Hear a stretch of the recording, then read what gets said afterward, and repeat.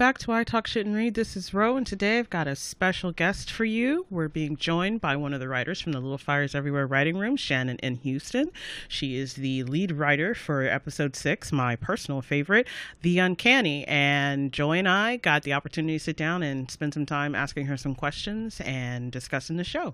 Okay, Shannon, thank you so much. We are so excited to talk to you about everything Little Fires Everywhere. So, thank you for joining us. Yes, of course. I'm so excited. I'm so excited to chat with you guys. Yeah, so I kind of want to start from the beginning and how you got to the writer's room for Little Fires Everywhere, as well as other writer's rooms that you've been a part of or in the process of being a part of. I noticed that you were a former TV editor for Pace Magazine. I wanted to ask, what was that transition from editorial to a writer's room for you? That's a great question. And it's different for everybody. I like to tell my version of what happened, but obviously there's no blueprint or anything like that. But the way it happened for me was I was falling in love with TV and I was writing about TV and film. And I know that, again, not true for everybody, but for me, what worked was finding the stuff that I loved so much and writing about what was so specific about it to me, like doing this thing that I think I had avoided for years, which was making it personal, saying, I actually love the show because I have mommy issues, and here are like 5 of the mommy issues I have, and that's what's speaking to me in this TV show. I love this show because I am adopted and I was in foster care, and so sibling narratives are really complicated and exciting to me, and kind of letting myself be more emotional and more personal with my writing, even though I was writing as a critic, or because I was writing as a critic, however you want to read it. So I think that that's kind of where I started to find my voice. And I didn't even think I had one or that I needed to find one, but that's where it came from, was me kind of letting myself be more personal and more specific about the shows that I was relating to, and developing in slow and small ways relationships with some of those creators, people like Jill Soloway and Misha Green, who I was like obsessed with and was, I wanted to do some version of what they were doing, and allowing myself to be vulnerable and respectful, but reach out and say, I love this thing that you're doing. I'm kind of trying to do it. Maybe you can look at this thing that I wrote, or but yes, developing relationships with some of those people. And eventually that translated into Jill Soloway's production company teaming up with me to sell a pilot to Amazon. And once we sold that pilot, everything kind of kicked off from there. That's amazing. That's such a wonderful story. Thank you for sharing that. You mentioned Jill Soloway and Misha Green throughout this process and throughout this transition into the writer's room, selling pilots, things of that nature. Who are other writers and producers that you have considered your mentors or someone to lean on as you were making this move? I don't think I would pick one person. I would say that in every writer's room, there has always been a writer or a showrunner that I have stepped aside with and said, like, I love this thing that you did here, or can you explain this to me, or what should I be doing better? And I know everybody hasn't had that experience, but for the most part, I get good responses as far as like good answers. I've been told when I'm doing something wrong or when I'm not pushing myself hard enough. I've been told like that, there's a word that I overuse in a pilot that I shouldn't keep using, like things like that. So I don't necessarily feel like it's been one person. Obviously, Jill Soloway did a huge thing in helping me first write a pilot and then bringing it to Amazon. Misha Green took a chance on me by, inviting me to come work on Lovecraft Country on HBO. That was my 3rd TV show. And so I, those 2 people have done huge things.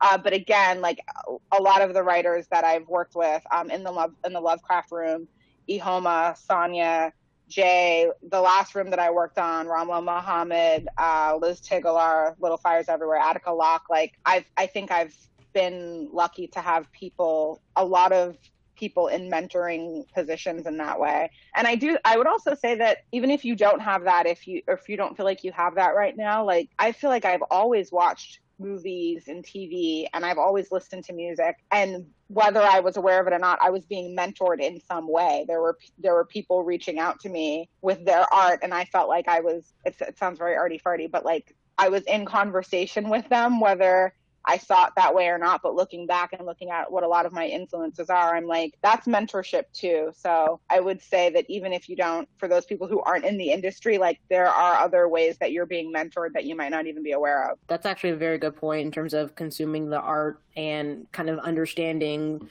this writer, this producer, this director's kind of style, and how do you, you know, adapt to that, or like how do you learn from that? When you were finding your voice and changing over from being a critic to writing into a more thing, it's kind of interesting the places where you said somebody told me I was doing something wrong, you know, but someone who's previously edited other people, it's interesting when you're on the other end of getting that information. So and it hurts. It hurts.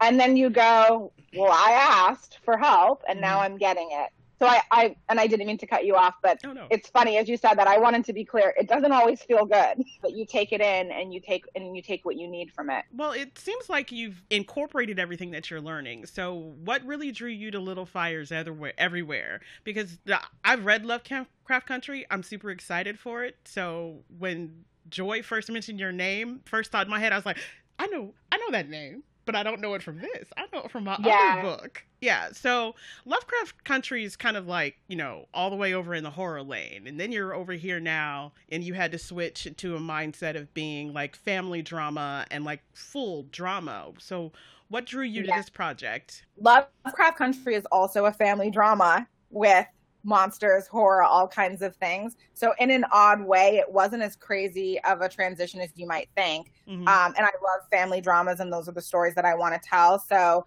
what's cool about knowing that I love family drama is I do feel like you could plot me into any genre or any show and I would still know what to do there. I will say I was nervous about Lovecraft because I was like, is this really do I know how to do these things? But I was excited to learn to do those things, and also to realize at the end of the day, this is a family story and I know how to tell those. So with Little Fires Everywhere, similar thing of like, ooh, family drama. I'm in. Mommy issues, yes, please. I'm adopted. I was in foster care. I have the mommy issues. And then I was like, I don't know, it was like a lot of different things lined up, you know, then finding out that the show was set in Shaker Heights. I graduated from high school in Cleveland. My first apartment was right around the corner from Shaker Heights. Cleveland and Shaker Heights are two completely different worlds, but just knowing that I still had something in common with this novel, and knowing that there was this adoption storyline that was in there. And not only am I adopted, but I've realized in conversations with people, I don't share the exact same views that a lot of adopted people share. And I've been interrogating the notion of adoption for a long time. And so all of those things. And then of course you say Kerry Washington and Reese Witherspoon. And I'm like, yes, please. Yes. Yeah. You're right. I'm not saying no. Yes, I would like to write on this show. Thank you. And so that's what drew me to the project, and knowing that there were going to be a lot of women in the room, and that my hope was like that we would get to go to some dark places. And I did get the sense that Liz, the showrunner, Liz Tigelaar, was okay with that. And that's what I was really excited about. I think we kind of went there. I hope that it came through. What you mean you think? I'm sorry. We're going to segue straight into talking about the uncanny, because that episode, as far as I'm concerned, is such a pivot point of Little Fires Everywhere. Like, it's the one episode that truly is a demarcation from the book, because the entire Elena flashback cutaway scene story that you had to come up with, and bravo, by the way, doesn't exist outside of throwaway comments in the story. And you had to take like a throwaway comment about a boyfriend before Bill and turn that into a whole moment. And so I was just really curious when you were coming up and thinking about how you wanted to have this moment, because you not only had to encapsulate their past, you had to keep it with the voices that had already been established from the 5 previous episodes. So in addition to kind of like deciding what you wanted to pull from the book and from what the other writers, when they were taking the lead on episodes, had put in, what was kind of your, thought process in putting together the uncanny and taking us back in time? Yeah, so I think, and thank you, I'm glad you liked it. I broke my remote. Yeah, we texted each other immediately after. It was like, no, this is it. Like the show's been fantastic leading up to it, but it was to I Rose am in point, that was the 4 moment. group texts that all Oh, yeah. collectively lost their minds as Yeah. of the Uncanny. So That was it. That was it. That was Yeah. the pivotal that's the episode. moment. Absolutely. So please share with us your thoughts on how you I got will. there. I will. And you know, this with Elena, and this was a challenge. We had this fucking awesome backstory for Mia. We're going to New York, 80s. We're doing art. Very early on, I was like, Pauline needs to be Black. Please, please, please. I need to tell this story about these 2 Black women mentoring each other, loving each other, going further than that, all of those things. Like, you know, I really want to tell that story. And we thought, like, what are we going to do with Elena? And give her something where when you're in Elena's scenes, you're not like pining to be back with Mia, even though that may happen anyway. But like we wanted to, we did look at it like this is now sort of almost like a competition in storylines. Like we need to come hard with Elena. And the questions that we started asking ourselves, how do you get an Elena? Where does this person come from? You don't just wake up and start color coding your calendar. You don't just wake up and decide that, you know, all of the lunch bags are going to be labeled and the pancakes are going to be in those letter shapes and that there's always the picture with the kids. Like that person does not come from nowhere. That person comes from something. And that's kind of also what the whole show is about. Where do you get these people? You have a town like Shaker. Well, how do you get a town like Shaker? Well, first you have to have an America. And then you have to have a town that decides we're not going to be like the rest of America. We're better than that. And this is how we're going to show it. And then we realize that there's all kinds of lies within that, this mythic town. So Elena comes from Shaker. So we have Shaker, and Shaker is a character, and we build from that. And then Elena has this combative relationship with her daughter. Well, where does that come from? And this is where a lot of the moms in the room, the parents had to lay their shit on the line and be like, okay, look, for me, I have a child who I have always called my difficult child. And over the years, I've had people point out to me that he's actually not necessarily more difficult than the other children, but I was going through a particular thing when he was born, and I was struggling with my own things, and I was dealing with losses that had nothing to do with this child. And I had to look at it, and after a long time, and I'm still dealing with it, be like, I'm putting shit onto this child who is actually just acting like a completely normal child. There are some people who have said that Izzy, they read Izzy in episode 6 as a colicky baby. And that's one interpretation, but she's also just a baby. We never said she was colicky. Yeah, I always just thought that she was responding to Elena's energy, like, because I mean, I was who people called when they were having difficulty, because I was a nanny. My mom was a foster child caretaker. Wow. And like I went through all that training, and then after I was like, well, I don't sleep. So I used to be the nighttime nanny. I would come in when it was time to like dinner or homework, put kids to bed. I was like, that baby knows her mother is unhappy. Yes, I think it's so true that there's a feeding off of the energy. So Elena comes into this pregnancy already devastated. And we had to introduce Elena's mother because, again, how do you get an Elena? Well, we have to go back to mom. And I fucking love that scene between the two of them. And I didn't know I was going to love it so much, but the actress is so brilliant. And you can see just in like a few short exchanges, Elena is in our show this privileged white woman, and in this moment she is being told you actually don't have a choice. Like there's nothing blocking you from going and getting an abortion other than your mother is telling you we don't do that. Those things are not meant for people like us. And I can't remember where exactly that line came from in the room, but I just thought that was an interesting complication in the privilege story of like, what happens when you have access to a thing and somebody is just telling you you're not allowed to have that thing? That's bizarre and uncomfortable. And now you're carrying this 4th child, and your husband is telling you he's going to help. No, the fuck he's not. And now the baby's crying, and you need to go get a pacifier. But in general, it was about like, and there is a line in the book that Celeste wrote so beautifully, and it is Mia interrogating Elena and saying, "What did you give up?" So that's part of what we're trying to answer in episode 6. And that's what Jamie's saying. Like, you gave up on me, you gave up on Paris. And it's not Paris, it's just like other things that are not Shaker Heights you gave up on. And that's what you're longing for. And that's why you're standing at this payphone making this phone call. And even though you end up running back to Shaker Heights, there's that thing lingering in the back of your mind. And when you see Mia, that thing feels attacked because you're looking at a person who seems to do whatever the fuck she wants. And then we find out that that's not entirely true about Mia. She's running away from things too. Yeah. Well, it pulled loss and rejection as themes to the forefront of the episode, but it did in a way that you don't generally tend to speak about. Like when you were talking about, I mean, several of my friends, I went to a PWI, and like the moment where the mother looked at her and said, "We don't do that," one of my entire text groups is just not with white girls, because I love watching messy white girl TV with white girls. It's just glorious and happy making. Same. But the conversation it strikes, she's like, "Oh, she must have attended the same conference on mothering that my mom did." She's like, yeah. One girl just literally wrote in all cap letters, "flashback. I'll talk to y'all later." I was like, "Are you okay? Do I need to call you?" She's like, "I just need a minute and more wine." So, but it was so smoothless because presenting what you did about Mia and her family and the expectations that they had for her, and I don't know how many times I screamed at the screen, "Y'all need to stop saying she gonna end up a hoe. You bring it into an existence." But it was just beautifully done, because I was like, do y'all know my aunties? All 5 of them? Do you know them?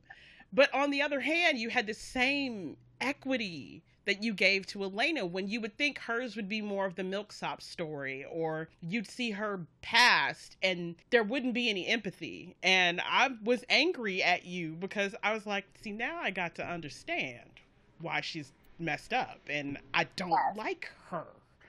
How dare you? Yes. But yeah, so you use loss and rejection, and you put a different spin on looking at those themes within a familial environment that then made you have to think about them in terms of agency and womanhood and the expectation and supposed to. Because as much as people think they're running around here, "I'm a feminist, I don't do this, I am empowered, I have control," supposed to is huge. And for Elena, it ended up in a color-coded board of "what my children doing," and I only smashed my husband on Saturdays as punishment for the fact that every time he looked at me, I got pregnant. So I'll see you Saturday. Don't talk to me the rest of the week. Amen. And I want to say something too about the empathy that you feel. And when I wrote the episode, I struggled because I was like, there are certain things I'm not going to let Elena off the hook for, namely racism. And there's, I hope, no moment in the episode where you're like, "Oh, that's why she called the cops on Mia. I totally get it. She's absolved." No. What I'm really targeting in that episode, and what we wanted to target as a group, is that relationship with Izzy. And at the end of the show, and we talked about this at great length too, I don't think we absolve Elena, but she says the name Izzy when she takes the feather out of the cage in the finale. And we are trying to close the chapter on that story, but the Karen element of Elena is real, and I can feel sympathy for her as a mother in episode 6 and not absolve her of those things and not let her off the hook for all of those other things. And again, we used her mother to show, her mother was on the board of the integration board for Shaker. This is another reason why Elena is who she is and can't imagine a world where she's doing anything wrong, racist, problematic, whatever you want to call it, because of what she comes from. And we have that little conversation about what did it actually mean to integrate Shaker. Well, come to find out, it meant that they were giving money to white people to stay. It really didn't mean what we thought it meant when we first started talking about it. So those little things are in there. So yeah, my goal was tell the story of Elena, help people to understand this relationship with Izzy, which I can identify with, having gone through a similar thing, and also tell the story of like who Elena comes from. Speaking to more on not letting people off the hook for the racism, I read Little Fires Everywhere, and I don't know why. I think it's because Celeste left space in her writing for the reader to be able to kind of bring some of what they understood about their experience or things that they had witnessed to it. So Mia has always been coded Black for me, even though I knew affirmatively in the front of my mind she wasn't. But because there was that space and that air, I was like, my mama's cleaned people's houses. She's worked in the bank and on the sideline. She was super domestic. Most of it is because she's like, y'all gonna come to my house anyway. Your mama gonna pay me to come and cook. I'm gonna take your mama money and you gonna eat at your table. But when you put that together and you were bringing kind of the more race to the forefront of this story and changing it just from being a working class 90s woman to upper class 90s woman, and they're both white, what was like the feeling or the thought in the writer's room when it became obvious? Like you said, Pauline is, please let her be black, I want to tell this story. It was like, what was kind of the vibe and the process to bringing that forward and making sure that it felt authentic when you rooted it in this story? It was hard. I was terrified. I was worried we weren't going to pull it off. I just kept thinking, holy shit, it's the year that it is, and we are going to tell a story about a black woman working in a white woman's house. And we're going to try to, and that's not what the story is about at all. That's not what the book is about. However, the minute that you cast Kerry Washington, now we have to talk about race in a way that Celeste didn't have to in the book in the same way. Do you know what I'm saying? So my initial feeling was like literal fear and being like, how are we going to do this? And it changed things. It changed Mia. Mia is much softer in the book, and we've gotten that critique. And I problematized that too. I said, even in a version where we kept the character, not that she was white, but if Mia was white in the show, I would still be troubled by a domestic worker who is caretaking for everybody in the house in some way. She has these clashes with Elena, but even they're softer in the novel. The Lexi storyline became very different. By the time episode 5 rolls around, do we want to see Mia caretaking for Lexi like she does in the book, making her food, tucking her in, making sure she's okay? No. And I probably lost my voice screaming when we were breaking episode 5 about how much we couldn't do that. And honestly, I was never sure until the episode aired. And I always would say this. I would say to the other Black writers in the room who we would talk, and sometimes we would say like, okay, that's going to be a great scene, or like, I'm glad we fought for this because this feels better now. And I would always say, I'm not saying anything until the episode airs and Black women collectively tell us that we did okay. And of course there's no monolith, there's no one voice, but now I feel like, okay, all those times when we said Mia should not smile, Mia should not give her even an inch in this scene, made a difference in the way that the story ended up presenting itself. In all honesty, the thing that you took out of Mia was the thing that disconnected me from her when I was reading the book. There's this weird, you call it softness. It was kind of like this willful naivety. Like she kept pushing herself to hold on to something. And after watching episode 6, I was like, well, now that I know the story with her family and I've seen what happened to Warren, maybe that would make more sense. But you gave it to her somewhere else. So it was still in her core and it was still in her personality. Yeah. But I feel like you guys taking out that, giving her an edge that felt realistic, not only made it contemporary, but it also made it super 90s, because that sounds like, that's my mama. Oh yeah, and I would agree with about the I think the softness comes in absolutely with the relationship with Izzy, and it can be very hot and cold, but towards the end, I think there's a consistent warmness because she recognizes like an internally struggling artist to another, especially an internally struggling queer artist to another. Yeah. So I think that is super, super, super helpful. And also, if she wasn't Black, that scene in the last episode where she drags Elena, she's been waiting to give it to her, for filth.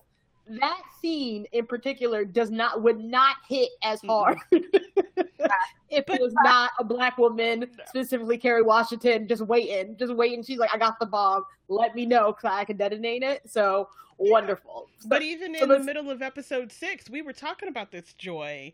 If she hadn't been white, and you were talking about the development of the relationship and the dynamics of power that were coming up between them, as you did flashback to how they got to who they are as adults, I don't think it would have hit the same. You wouldn't have had the same connection.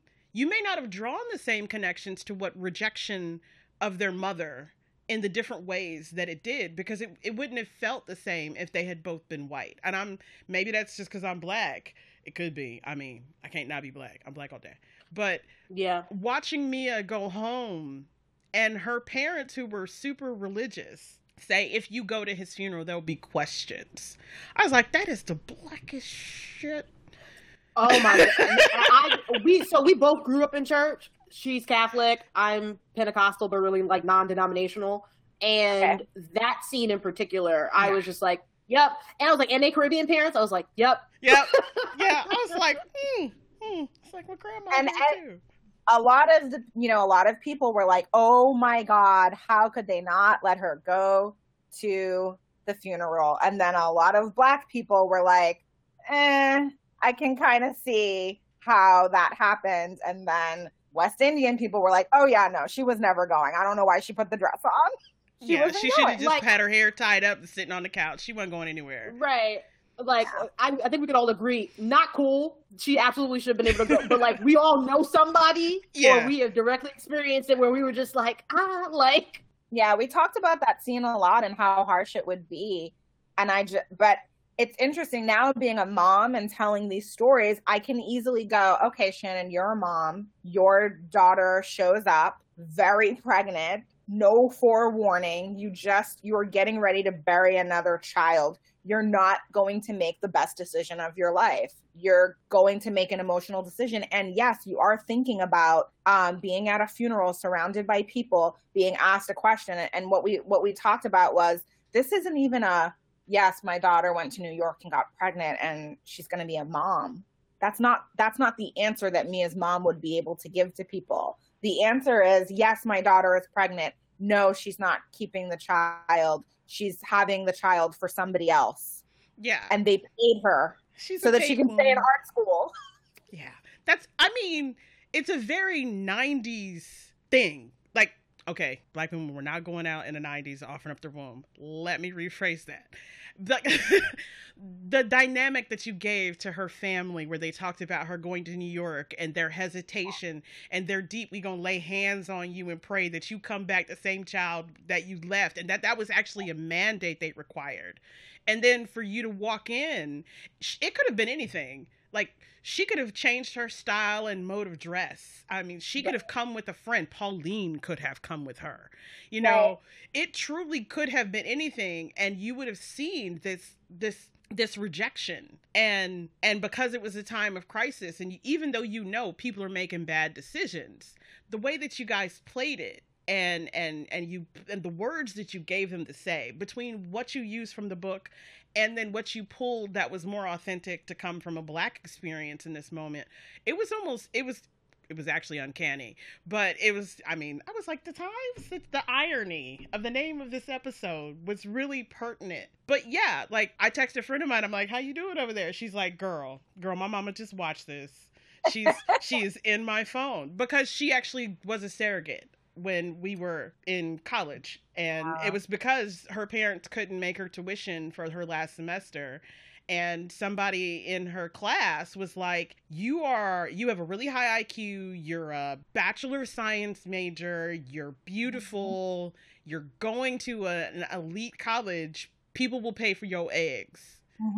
And so she originally was just looking to sell her eggs, because I was like, sure, that's what you want to do with your life. I mean, take hormones and then give away the okay. And then she ran into this couple who were friends with a professor, and then she agreed to surrogacy, and they agreed to cover her tuition, and given the tuition was over $50,000. I mean, yeah. So she didn't tell her parent. Like, they put her in an apartment. She stayed in summer school, told her mom, I'm taking extra credits so I can graduate early. Her parents surprised her and came to visit. Oh my God, the story? Yes. I was sitting here, I was like, what? And this was in 95. Okay. So, yeah. And we knew when her mama got there, because we heard her very Black, very Jamaican mother from the student center, which was probably 12 buildings away. I was like, oh my God. We should go make sure no one gets murdered. So watching all of this and having a different perspective on it. And her mom was like, I don't know why they didn't just say that she was doing something and go to the church and have them lay hands and that she's giving a gift of life. And her daughter's like, you don't know why. You don't know at all. Oh, this is amazing. I So love it. it was perfect. I mean, you guys, you hit a lot of notes for a lot of people. Like, it was a very common thing that if you went to college, especially if you were a black person at a PWI who wasn't there, even if you were on an athletic scholarship, people used to come and solicit you to see if you would be willing to donate eggs or do surrogacy. And the offers were ludicrous. Ain't nobody ever fought nobody off a train or a subway that I know of.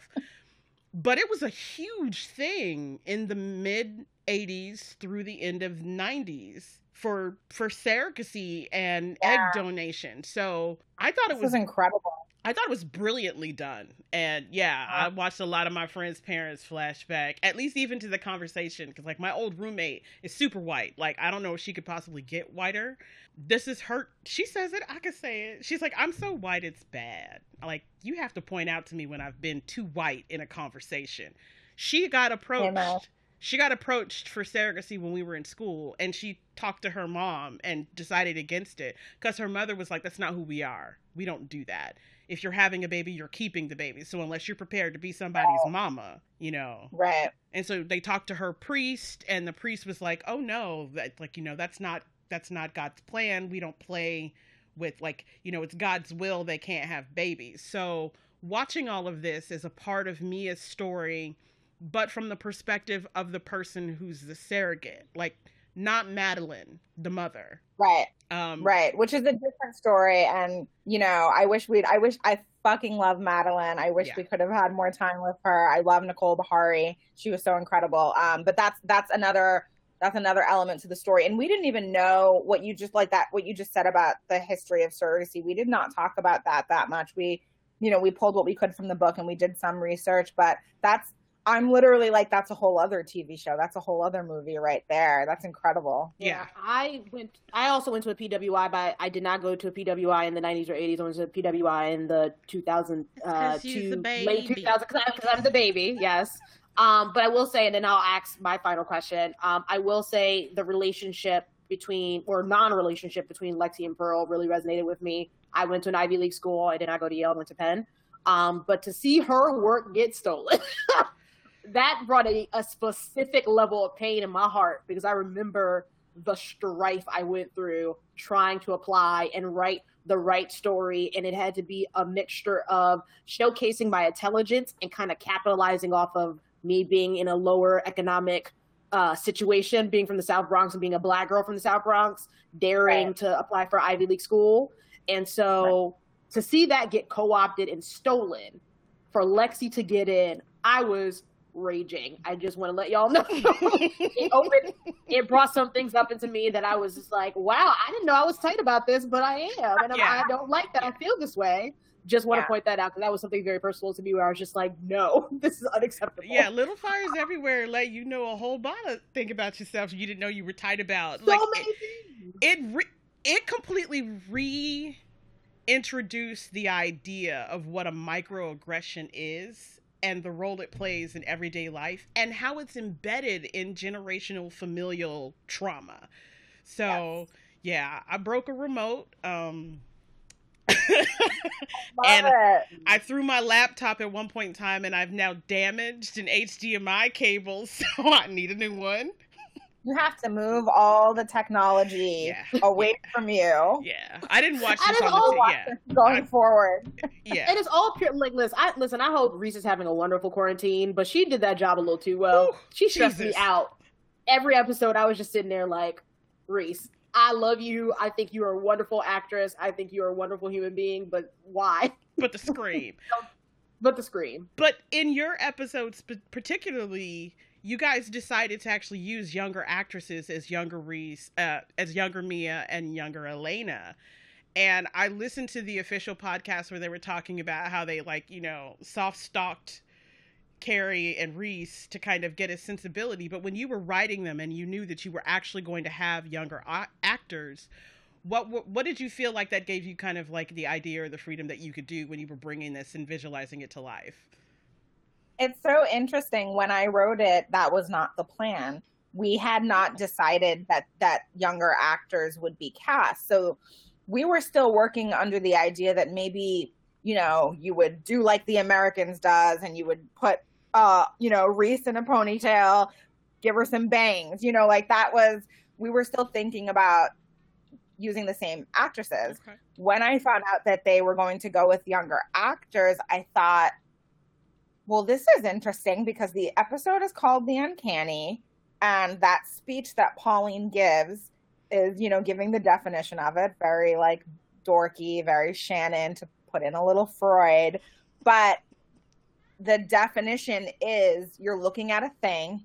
It looks like a familiar thing, but it is both familiar and unfamiliar. It's pleasurable and also haunting. And that is exactly how you feel watching Tiffany Boone become Mia. You're like, it looks like Kerry Washington. It moves like her. It quivers like her. It walks like her, but it's not. It's literally an uncanny performance. And that was exciting to me because I'm like, once we had settled on that as the title, and once it took a while to figure out what Pauline's speech was going to be, but that first speech being about the uncanny and using that as a guide for me as artwork, just by virtue of casting Anna Sophia Robb and Tiffany Boone to then elevate that notion was very exciting for me. So I wasn't writing it with them in mind. And I'm kind of glad that I wasn't, because I don't know if that would have changed the way that I wrote it. But they took that material and they looked at those actresses and they did what they did. And I do think it adds, I think it made the episode better. Definitely. Oh yeah. I would say if they're not in awards talk, I don't know what's wrong with everybody.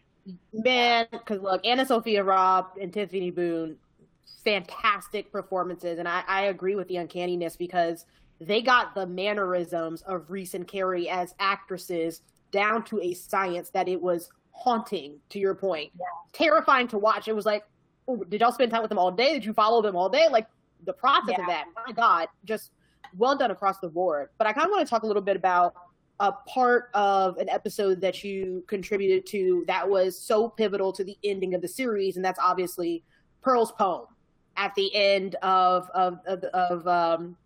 episode 8. And I saw you tweet being like, when I wrote it, I knew this was it. Like, I killed it. And I agree, you definitely killed it. It's such a wonderful, like, beautiful recap of the entire series. And so, was it a team decision to leverage the poem as like a series recap to kind of describe this relationship between, Pauline, Mia, Pearl, kind of like the women in the center of the Warren family? And have you ever written poetry in your personal life? Because it was just so well done. Like, I was listening to it, I was like, this is beautiful. Thank you so much.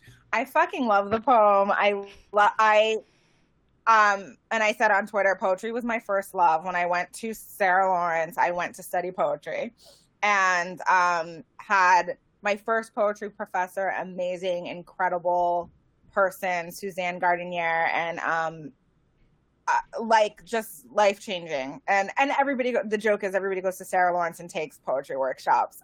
Even the people who say that they're not going to, you end up doing it.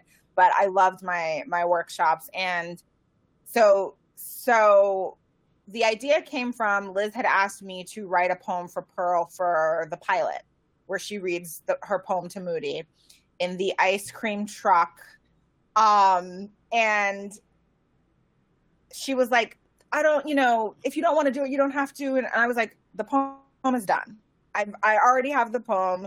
It's in my head. The joke was I wrote it 5 minutes. It took me 5 minutes. I was in the back of an Uber coming in to the room, and I had the poem done, and she couldn't believe it. But when you study poetry, it's really just like anything else. There's kind of a formula, and you can embrace the, different formulas and deviate away from them. Or maybe I have my own formula, whatever it is. I do like to remind people I was writing in the voice of a 15-year-old girl. So I would take that into consideration. It's not exactly my voice. I wouldn't write that exact poem if I were just writing my own poetry.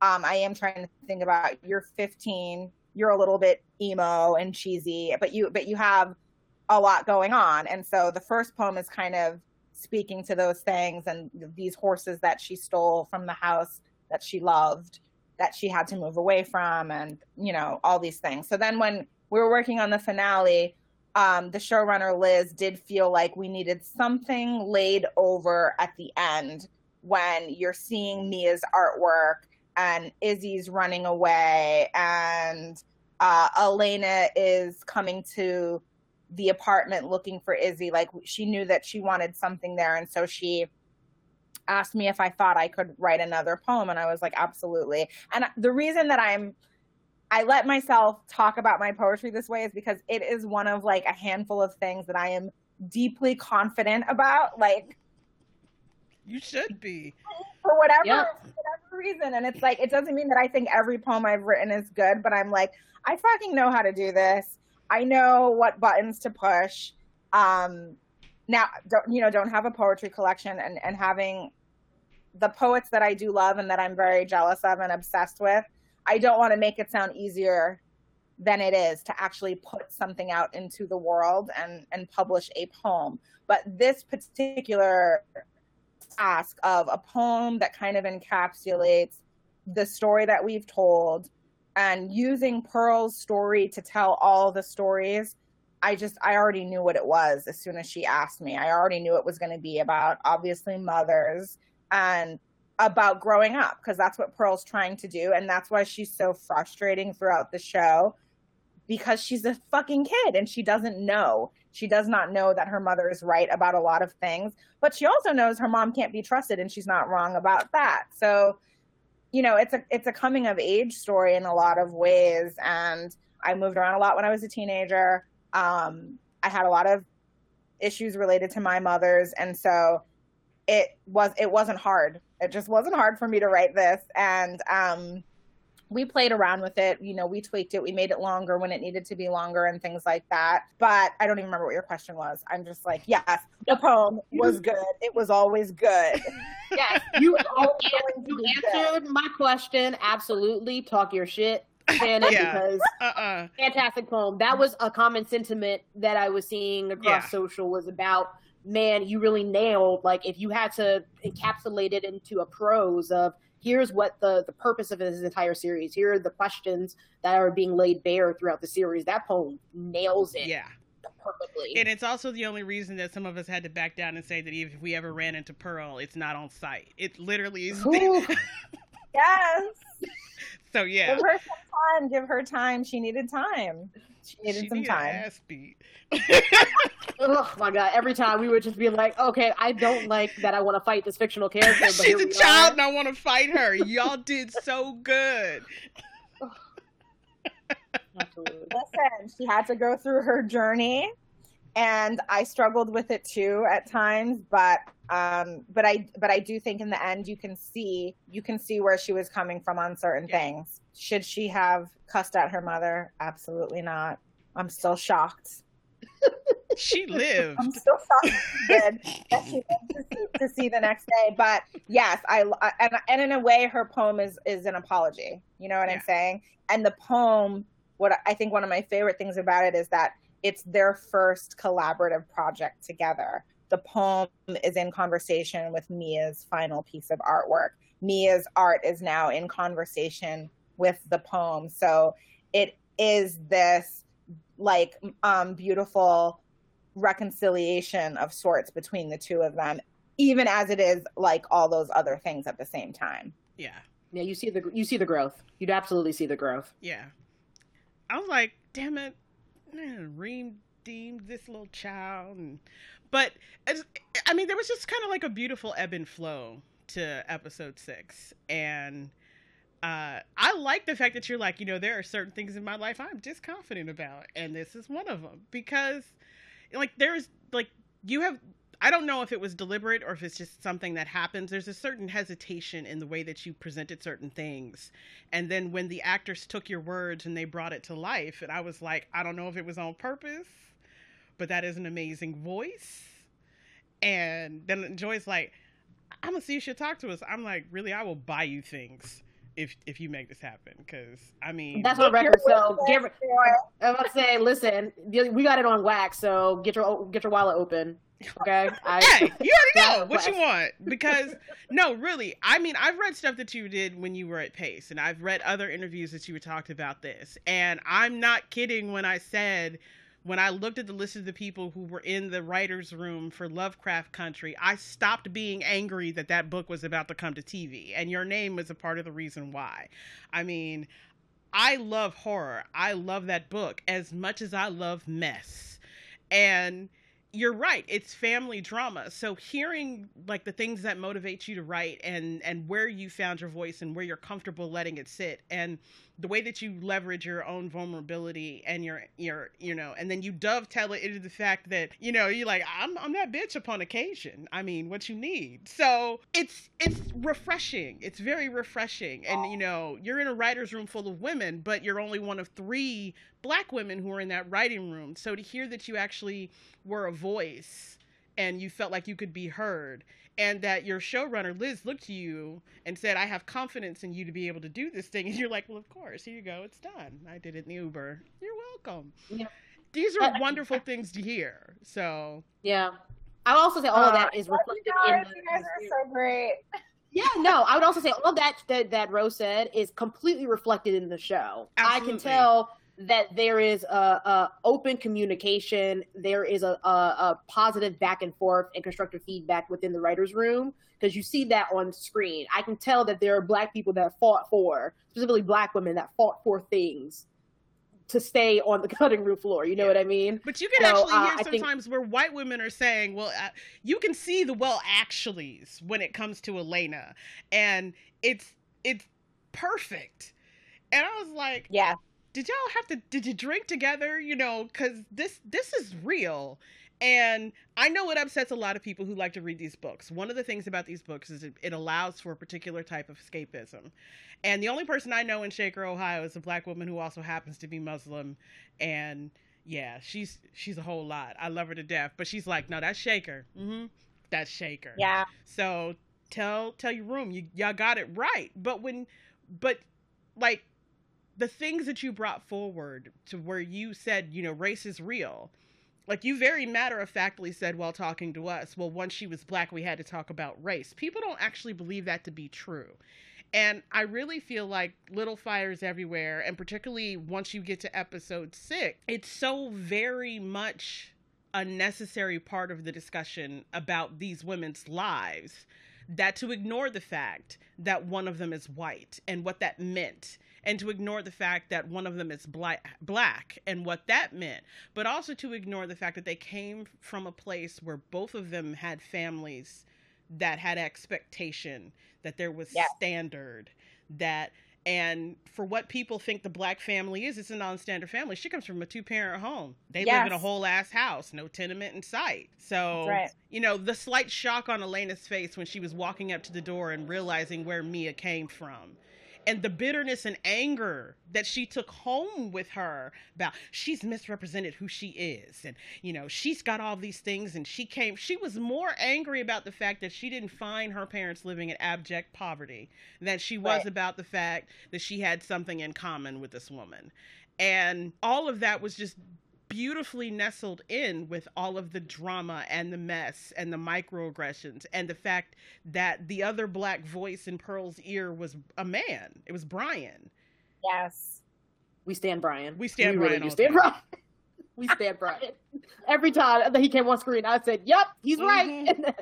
Oh, I love it. I've heard that from people too. And I'm like, that's, you know, it's not a huge role, but he's there and he's a voice, and I'm very proud of him for the breakup scene. It took a little while to get there, but he got there. Yeah, no, the pivotal scene for me was actually the dinner table scene. And when Elena, with her usual microaggression, speaks, saying, like, you guys will have a lot in common. And he just gives her this look and kind of makes a side comment, like, yeah, we're both Black. Too, huh? Right. And she was just not giving it to him. He was just like, all right. Like, the fact that he defended her, even though he didn't know her personally, and being like, you were, like, talking to Lexi saying you were dead wrong for taking this girl's essay, and that was a consistent sticking point for him. The fact that he roped her in, I feel like, off screen into, like, their Black student union because even though that was a cover up for her, I do believe that she was doing those classes before she was dating. She went to a couple of meetings and then it turned into a cover up date trip. But like she went to a couple of meetings. Really, you gonna use the black people so you gonna get it on the white boy? Okay. I absolutely believe it was Brian coming up to her and being like, you come to these meetings. Whether you like it or not, you're coming. And so love that character. But the way that you guys used it and that he was the reason why you couldn't ignore race. That it was coming out of his voice when he's like, I know you know I'm a man.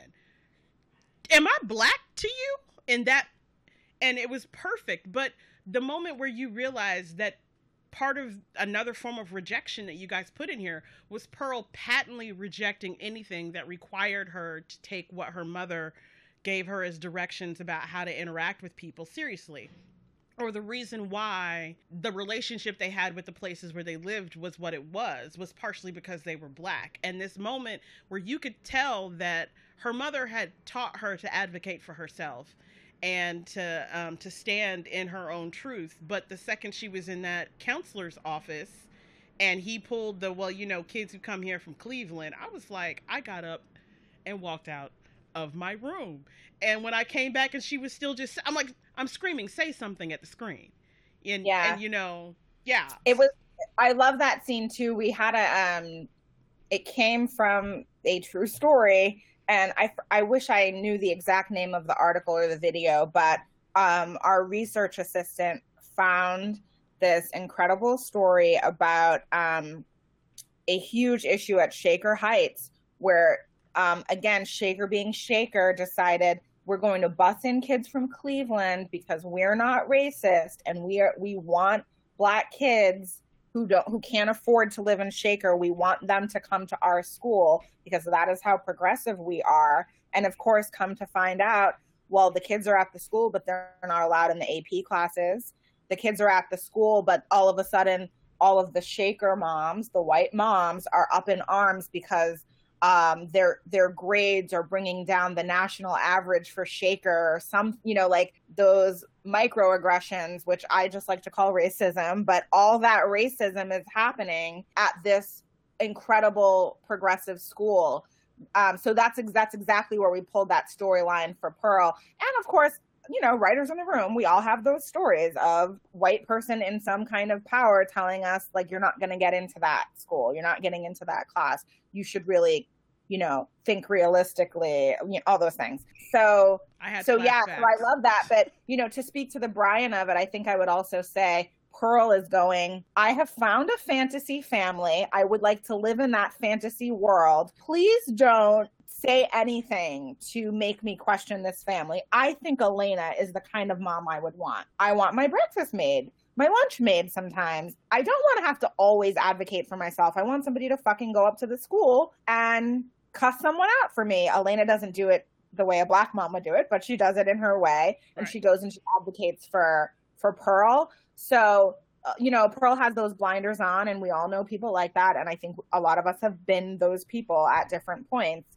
And so that's why she's having that clash with Brian. But even, I've talked to people who've also been like, Brian is trash. Why didn't he dump Lexi as soon as, as soon as he learned that information, which is a totally fair critique and question. That's why I always say I'm proud that he eventually got there. But we also wrote Brian, keeping in mind he's a kid and he wants to lose his virginity. Yeah.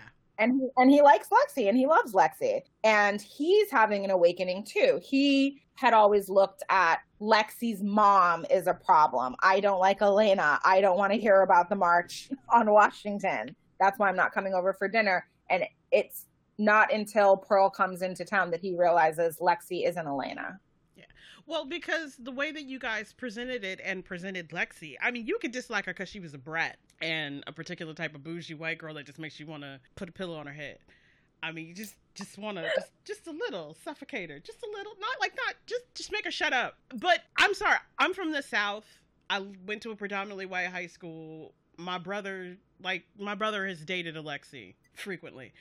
So watching the dynamic develop, and I thought it was smart to let them see. He's like, well, she's my girlfriend. She legitimately is interested in me. She loves me. So this is her mom. But then for him to have to realize the really insidious nature of all that constant talking and those constant stories, and oh well, you'll find someone who's a better fit for you. Then him coming from a family that has certain expectations, because again, he grew up in Shaker, so he's used to Shaker, and Shaker treats him like their boy. Yes. Yeah, the hometown hero. Yeah. Absolutely. And all the connotations of the word boy apply. But yeah. So it even forced him to have to kind of look at it. Like, you know, he always approached it like, well, you don't understand, so let me tell you and then you can get it. Or you're only speaking from your perspective, so let me show you a different perspective and you can get it. So for him to have to be confronted with his girlfriend doing something so trash, and for it to be related to race. Right. And when he's like, you know, because he was like, I didn't know that happened to you. I thought you told me everything. I thought we were open. So that was also, he had to work his way through dealing with the fact that there wasn't trust and honesty in his relationship. And like all smart white girls, when she realized she made a mistake, I'll say she did what needed to be done to distract him. Yeah, she put it on him. She's like, yeah. And if you notice in the other thing I like about their confrontation is, in the bedroom scene when they're breaking up, you know, she also starts crying as soon as, like, you think I'm racist, and the tears come, and I'm like, hang in there, Brian. Yeah, the weaponized, man, we can talk for hours about the use of like weaponizing white tears throughout that whole entire series, because you get a lot of it, particularly with the kids, and particularly with Lexi, and definitely in Elena. But yeah, no, just all like clap it up for y'all. Yeah, y'all did it. Yeah, y'all did did it. that. We really could. We could hold you hostage. We shouldn't. You promised us 30 minutes and you've given us an hour, so thank you. We're trying to be mindful of your time.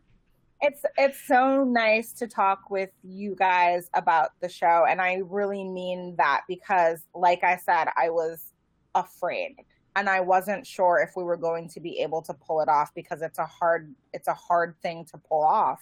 In everything that I do, I want Black women to like it. And what's great about Black women is they will fucking tell you when you got it wrong. We'll write you a dissertation. Absolutely. And I love those too. There have been those critiques where like scenes that people are like, I just cannot get past the scene because culturally Pearl would be dead right now.